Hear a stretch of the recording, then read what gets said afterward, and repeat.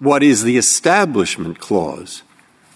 Well, it has something to do with not supporting religion. And there is nothing more religious, except perhaps for the service in the church itself, than religious education. That's how we create a future for our religion. Welcome to Baptist Without an Adjective, a podcast of Word and Way. I'm your host, Word and Way editor and president, Brian Kaler. On this program, we'll hear from Baptists from across the denominational, ethnic, national, and ideological lines that too often divide us. At Word and Way, we've been informing and inspiring Baptists since 1896. Learn more about us at wordandway.org. This episode is sponsored in part by the Cooperative Baptist Fellowship. The Cooperative Baptist Fellowship is a network of people and churches working together to spread the hope of Christ. For more than 25 years, CBF has been driven by its mission to serve Christians and churches as they discover and fulfill their God-given mission. Join the fellowship at work in long-term global missions in more than 25 countries. Join them too as they strive to form healthy congregations and support the ministers that serve them. Put your faith to action. Visit cbf.net to get connected. In this episode, we're going to take a quick look at recent oral arguments at the U.S. Supreme Court that involve a really important case on church-state relations. In fact, it could completely redraw the lines between church and state in the United States. The case is Espinoza v. Montana Department of Revenue. Now, we actually talked a little bit about this in the past episode 106 with Holly Holman of BJC. That interview had been recorded before the case was heard, but Holly explains a little bit of the background of that case. So if you missed that, I really encourage you to go back and listen to that episode as well. The case involves a state program that offered dollar-for-dollar tax credits for tuition to private schools, initially including religious schools. And then the Montana Supreme Court struck down that program because of the religious schools being able to participate. And they particularly cited a provision in the state constitution that prohibits government funds for being used for religious purposes. We call these no-aid clauses. They're found in about 38 state constitutions around the country. And it really goes back to some of the conversations at the founding of the United States, often by Baptist pastors, that the government should not be funding religion. That the government should not be taking your tax dollars and then giving it to a house of worship, to a pastor. And particularly Baptists were arguing this as a minority. Their tax dollars were being taken and then given to fund other churches. Not theirs, others. And so they said, no, this isn't right. Churches, religious institutions, religious schools should self-fund, should not be funded by the government. And so that is a part of this understanding of religious liberty for all that includes a healthy separation of church and state. And so these no-aid state clauses are really built on that founding principle of the United States that Baptists and others pushed for, that church and state should be separate and that the government should not be funding religious institutions. So after the Montana Supreme Court struck down the provision, then this lawsuit eventually worked its way through the federal system. And the argument by plaintiffs is that no-aid clause is in violation of the U.S. Constitution. They're arguing that it violates the First Amendment. Now, before we get too far into what was actually said in the oral arguments, we do have to deal with a little bit of language issue. Because as you listen to the full audio, which we're not going to listen to everything, we're just going to listen to a couple of clips from the justices and the lawyers that were arguing this case on January 22nd. But as you listen to the full arguments or you read the transcript of the case, it almost seems like the two sides are talking about completely different provisions. It almost sounds like you're hearing one argument about one case and then one argument about a completely different case, because they're not even using the same basic language to talk about the issue at hand. So the plaintiffs, those that are wanting to get rid of this clause, their attorneys consistently throughout the oral arguments refer to them as Blaine amendments. This case asks whether the federal Constitution allows the wholesale exclusion of religious schools from scholarship programs. It does not. Yet Montana's Blaine Amendment requires that exclusion. The defendants in the case, those that are protecting the clause, those are saying that these are not unconstitutional, that it should be allowed to remain in place. consistently used the language of no-aid clauses. The Constitution does not bar the state of Montana from enacting and applying a state constitutional provision that keeps its own state legislature out of the business of funding religious schools. The no-aid clause does not prohibit anyone's free exercise of religion. To the contrary, it protects religious freedom. This isn't just some sort of nuance or technicality. This is important because words matter. And the words that are being used in the arguments are not neutral. They come with an ideology embedded in them. And so it's really important when we start to see two sides using completely different language to describe the exact same thing. That tells us that there's a really important area of contention, not just in the language, but in the issues behind the language. So what is this language about Blaine amendments? Where's that coming from? Because that is really the inaccurate term here. These are not equal terms that just have a personal preference type behind them. These are no-aid clauses that some people are calling Blaine amendments, and it's a historically inaccurate term. So we need to really first establish that, because you're going to hear this term tossed around a lot. It's already been in the media a lot. You're going to hear it a lot more when the ruling in the case comes out later this year. So in 1875, U.S. Representative James Blaine, a Republican from Maine, proposed a federal constitutional amendment to bar government aid to religious schools, right? So he was saying in the U.S. Constitution there should be one of these no-aid clauses. Now his amendment failed, but in the years immediately following that attempt in 1875, there were several states that passed similar amendments into their own constitutions. And when Montana entered the Union a bit over a decade later, it adopted this constitutional clause as well. And so one of the arguments in calling it Blaine amendments, what the plaintiffs are trying to do is they're wanting to blame it all on Blaine. And then the second part of that argument that we'll get to in a moment is that, and then that makes these all anti-Catholic because he is somehow anti-Catholic. But before we get to the anti-Catholic part, we already have a significant historical problem with this Blaine amendment language. Because of the 38 states that have one of these no-aid clauses, 19 of them already had them before Blaine ever introduced his amendment for the federal Constitution. So almost half of them predate Blaine. And this cannot in any accurate sense of language, be called a Blaine amendment. Because I really suspect that state legislators were not different in the 19th century, that they were unable to go predict the future and preemptively adopt some sort of Blaine amendment. Really what you're seeing here is not an idea that was inspired by Representative Blaine, but rather an existing movement that was very successful across the country that then Blaine was inspired by and tried to bring to the federal Constitution. I'll tell you why this becomes particularly problematic. We saw this language of Blaine amendment in a previous Supreme Court case a couple of years ago. This was the Trinity Lutheran Church of Columbia, Incorporated v. Comer. This was a case that came out of Columbia, Missouri. We covered it a lot in Word and Way, our magazine, because it really was a significant and important case. But by the time that Blaine had first proposed his amendment in December of 1875, Missouri's Constitutional Convention had already met earlier that year in May and June to write the clause that people are now calling a Blaine amendment. Additionally, earlier Missouri constitutional clauses made similar church-state declarations, like an 1870 amendment barring support of religious schools. And even Missouri's first constitution in 1820, not 1875, 1820, included a clause declaring no one would be compelled to support a place of worship.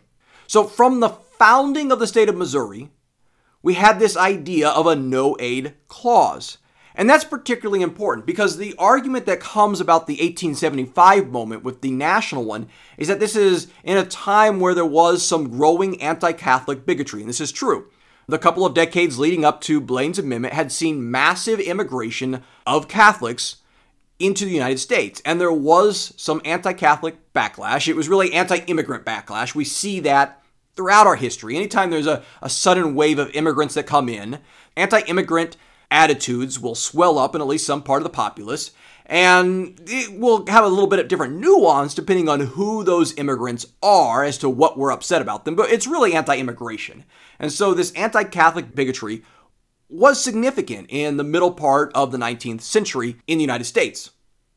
But Missouri's no-aid clause and those in several other states were actually adopted before the mass Catholic immigration and cannot in any sense be tied to anti-Catholic bigotry. And that is really important. So what that means is that the conception of this idea, even if some of them were adopted during a period of anti-Catholic bigotry, that's not when the idea came to being. That these were still amendments and constitutional clauses that were inspired by an earlier era that does not have the anti-Catholic bigotry involved in it.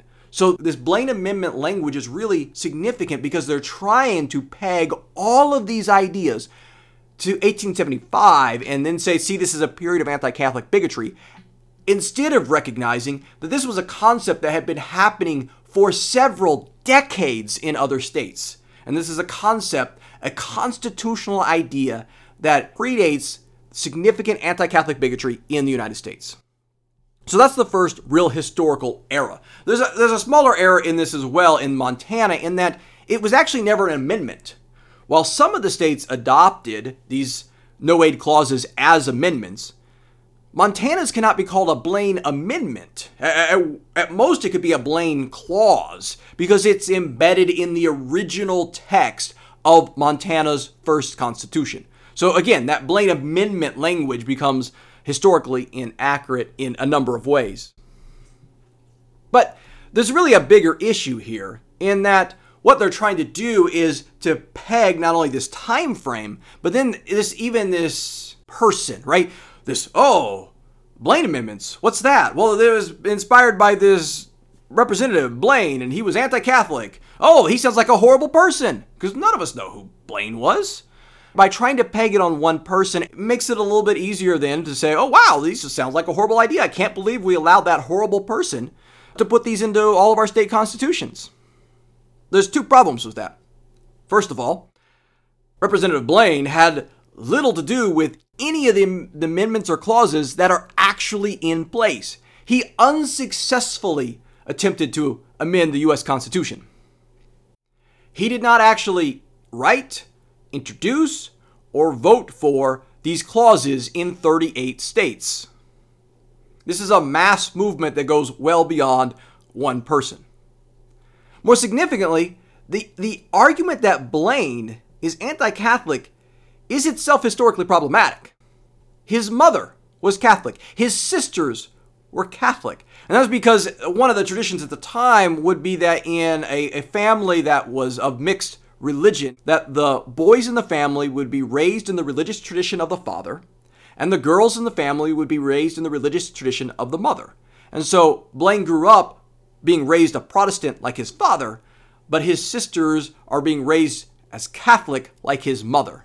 And this anti-Catholic charge against Blaine then becomes highly problematic to suggest that he is taking these significant moves against his own mother and sisters when the historical record does not suggest that.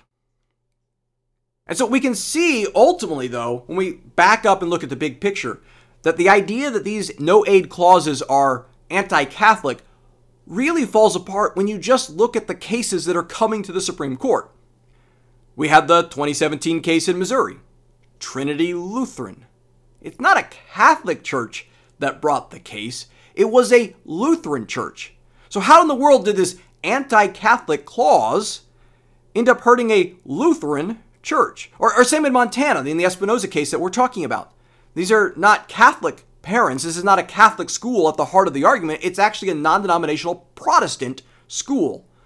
And so how in the world is this non-denominational Protestant school being harmed if this is an anti-Catholic clause? And that's because when you look at the language of these no-aid clauses, they do not say you can't fund Catholic schools, you can't give government aid to Catholic churches.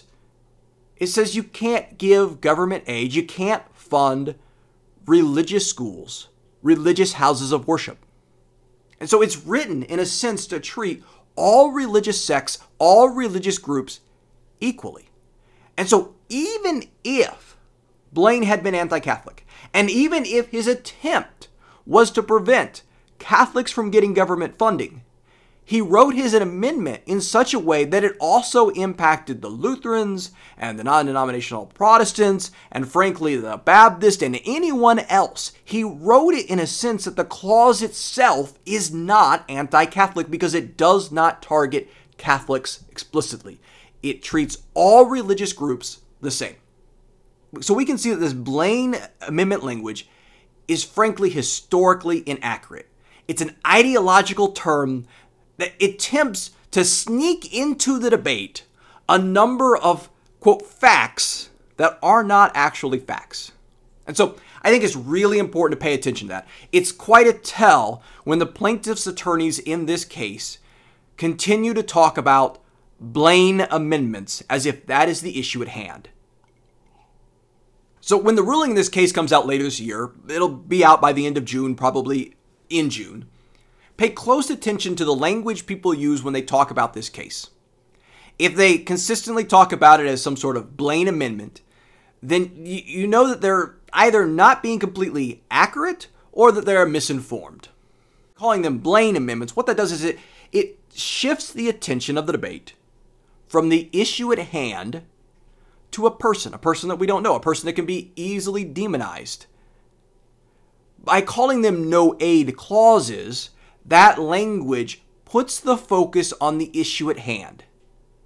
Should state governments aid religion? That's the question. And these clauses say no aid, no state funding, no government funding of religious schools, of religious houses of worship, of religious institutions. The language focuses our attention. The Blaine Amendment language focuses on some guy in the 19th century that none of us know about that can be easily demonized, and the no aid clause language focuses our attention on the issue at hand. And so you will hear me talking about these as no aid clauses because that is the accurate term.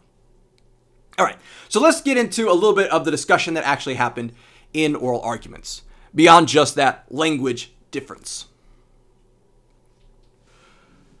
I will note that there was at least one justice who seemed to go all in on this idea of anti-Catholic bigotry, and that was Justice Kavanaugh. There was an exchange between him and the attorney that was defending the no aid clause. And I think it's really important because it also, again, starts to unpack some of the historical issues here, that while Montana's no aid clause was originally adopted in their first constitution late in the 19th century, the clause that's actually present in the current constitution instead comes out of the 1970s because they had a constitutional convention and they rewrote their constitution and they had a debate about this particular clause and they voted to put it back in, to keep it in the Constitution. And so by just talking about the 19th century actually misses why that clause is in effect today. And it's not a debate from the 19th century, it's a debate from the 1970s. And this is an argument that Adam Unikowski, who represented the Montana Department of Revenue, makes in this exchange. And I think it's really important because, again, it shows that this is a much more nuanced historical issue than those who talk about, quote, Blaine amendments want it to be. And I just want to be clear, we're not defending religious bigotry here, okay? I think no aid clauses have a principal justification, especially in Montana. Well, they're certainly rooted in grotesque religious bigotry against Catholics. You agree with that? I mean, I think that in the 1880s, there was undoubtedly grotesque religious bigotry against Catholics. I don't think that comes out in the 70s. That was the clear motivation for this. No, that's not true. In 1972 Constitution, which is where this provision was enacted, I don't think there's any evidence whatsoever of any anti-religious bigotry. So unfortunately, it seems that Justice Kavanaugh is pretty set against these. He's adopted the argument that these are inherently anti-Catholic, even though the case he is hearing does not involve Catholics.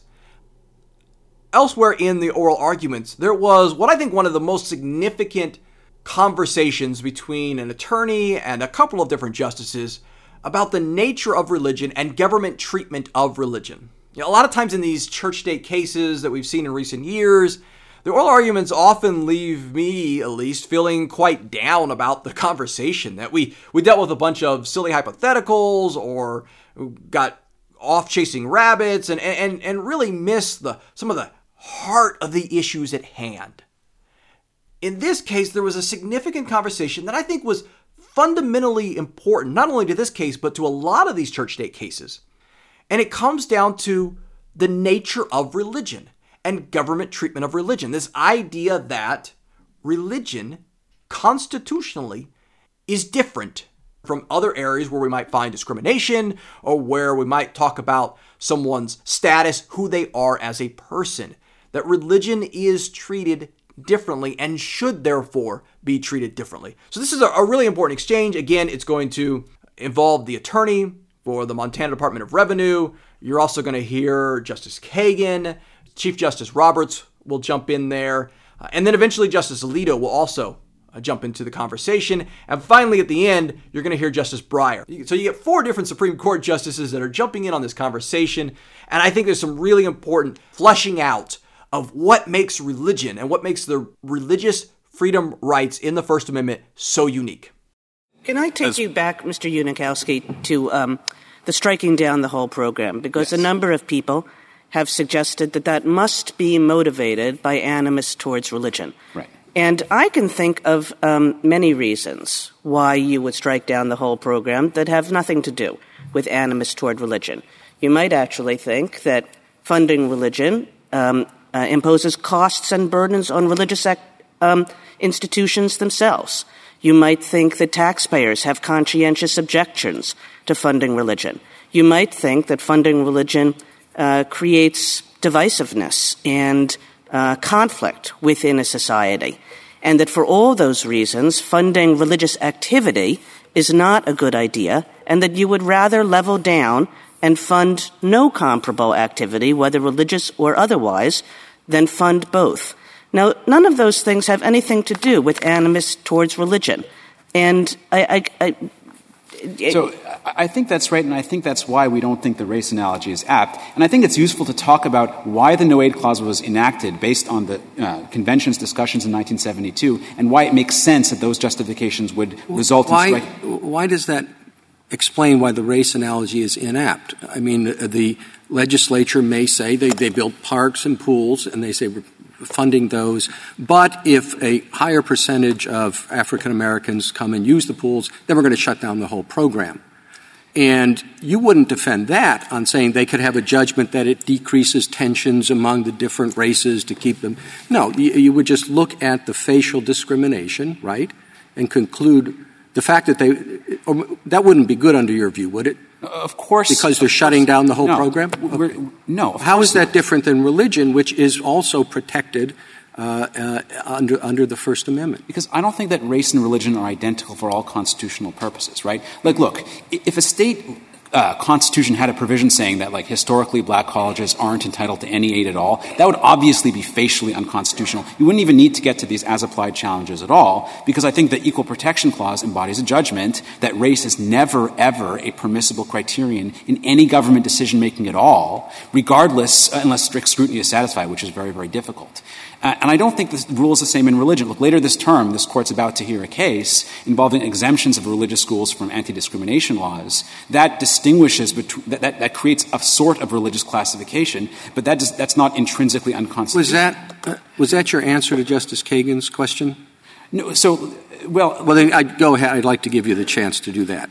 So the answer is, I think that if you accept that no-aid clauses are not facially unconstitutional, and I think it's a very hard argument to make for all the historical reasons they've existed for such a long time, then you have to accept that it's at least permissible for a state to say, for principled reasons deeply rooted in national tradition dating back to Madison, we have a preference to not fund religious activities, not prohibit it, but not fund it. But there's a difference between saying we're not going to fund religious activities and saying we're going to discriminate based on religion. That's the point.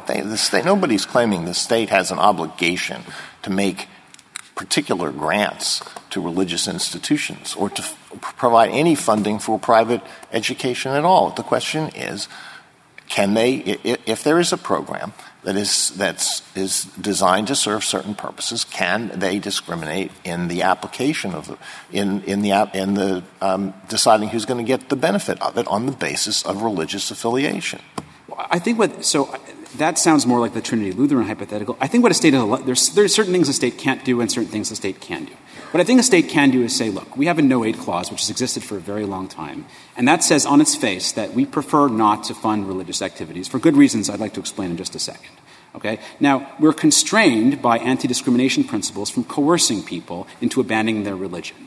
So if we have these two principles, these principled, non-bigoted, and historically rooted views that we don't want to fund religious activity on the one hand, and the First Amendment, which clearly guards against coercion and penalizing religious faith on the other, the way we're going to balance it is to do what the state court did. And I just want to say one thing about that. To do what the state court did, meaning? To invalidate the program. And if you look at the reasons the no-aid clause was enacted, which I think are similar to the reasons James Madison gave, it's just hard to say that James Madison disabled future states from enacting no-aid clauses based on essentially similar arguments to the ones he made.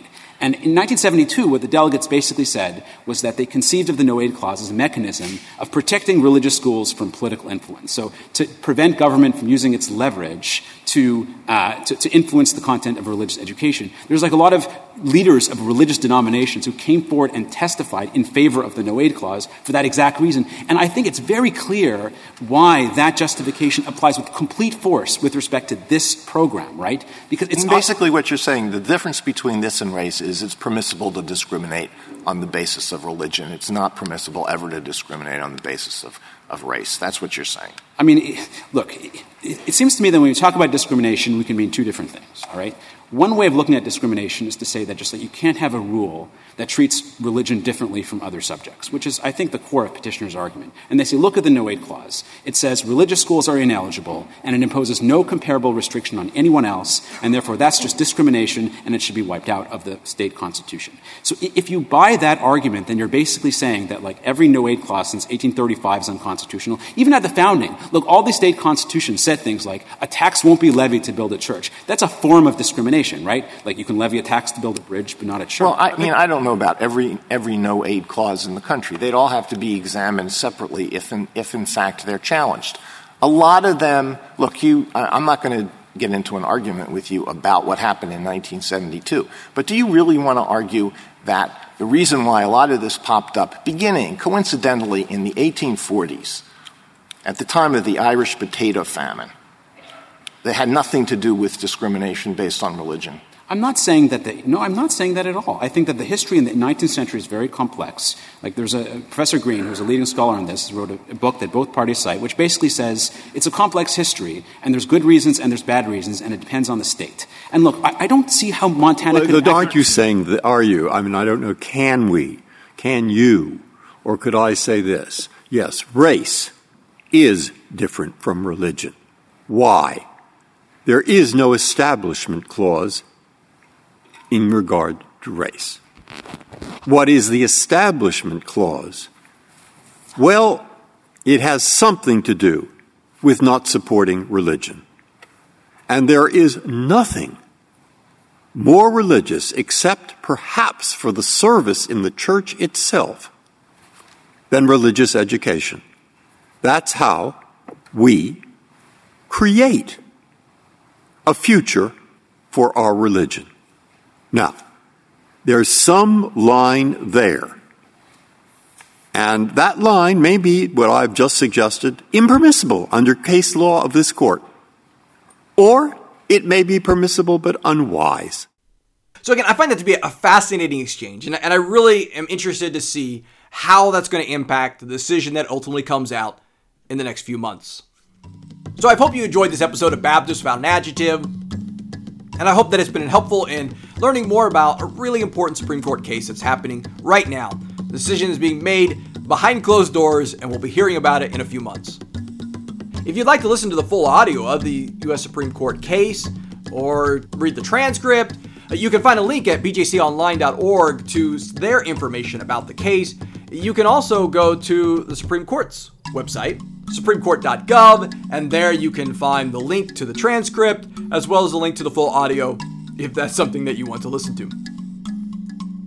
As always, you can find us at wordandway.org. And don't forget to check out our sponsoring partner for this week's episode, the Cooperative Baptist Fellowship at cbf.net. If you've enjoyed this episode, I hope that you will share it with your friends on Facebook and head over to iTunes or your favorite podcast platform write a positive review to help more people to find the program. If you'd like to give to support this program, we greatly appreciate it.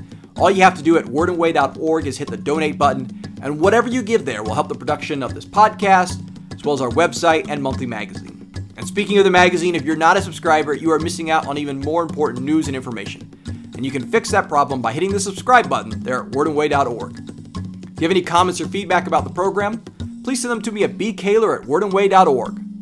Thanks for listening.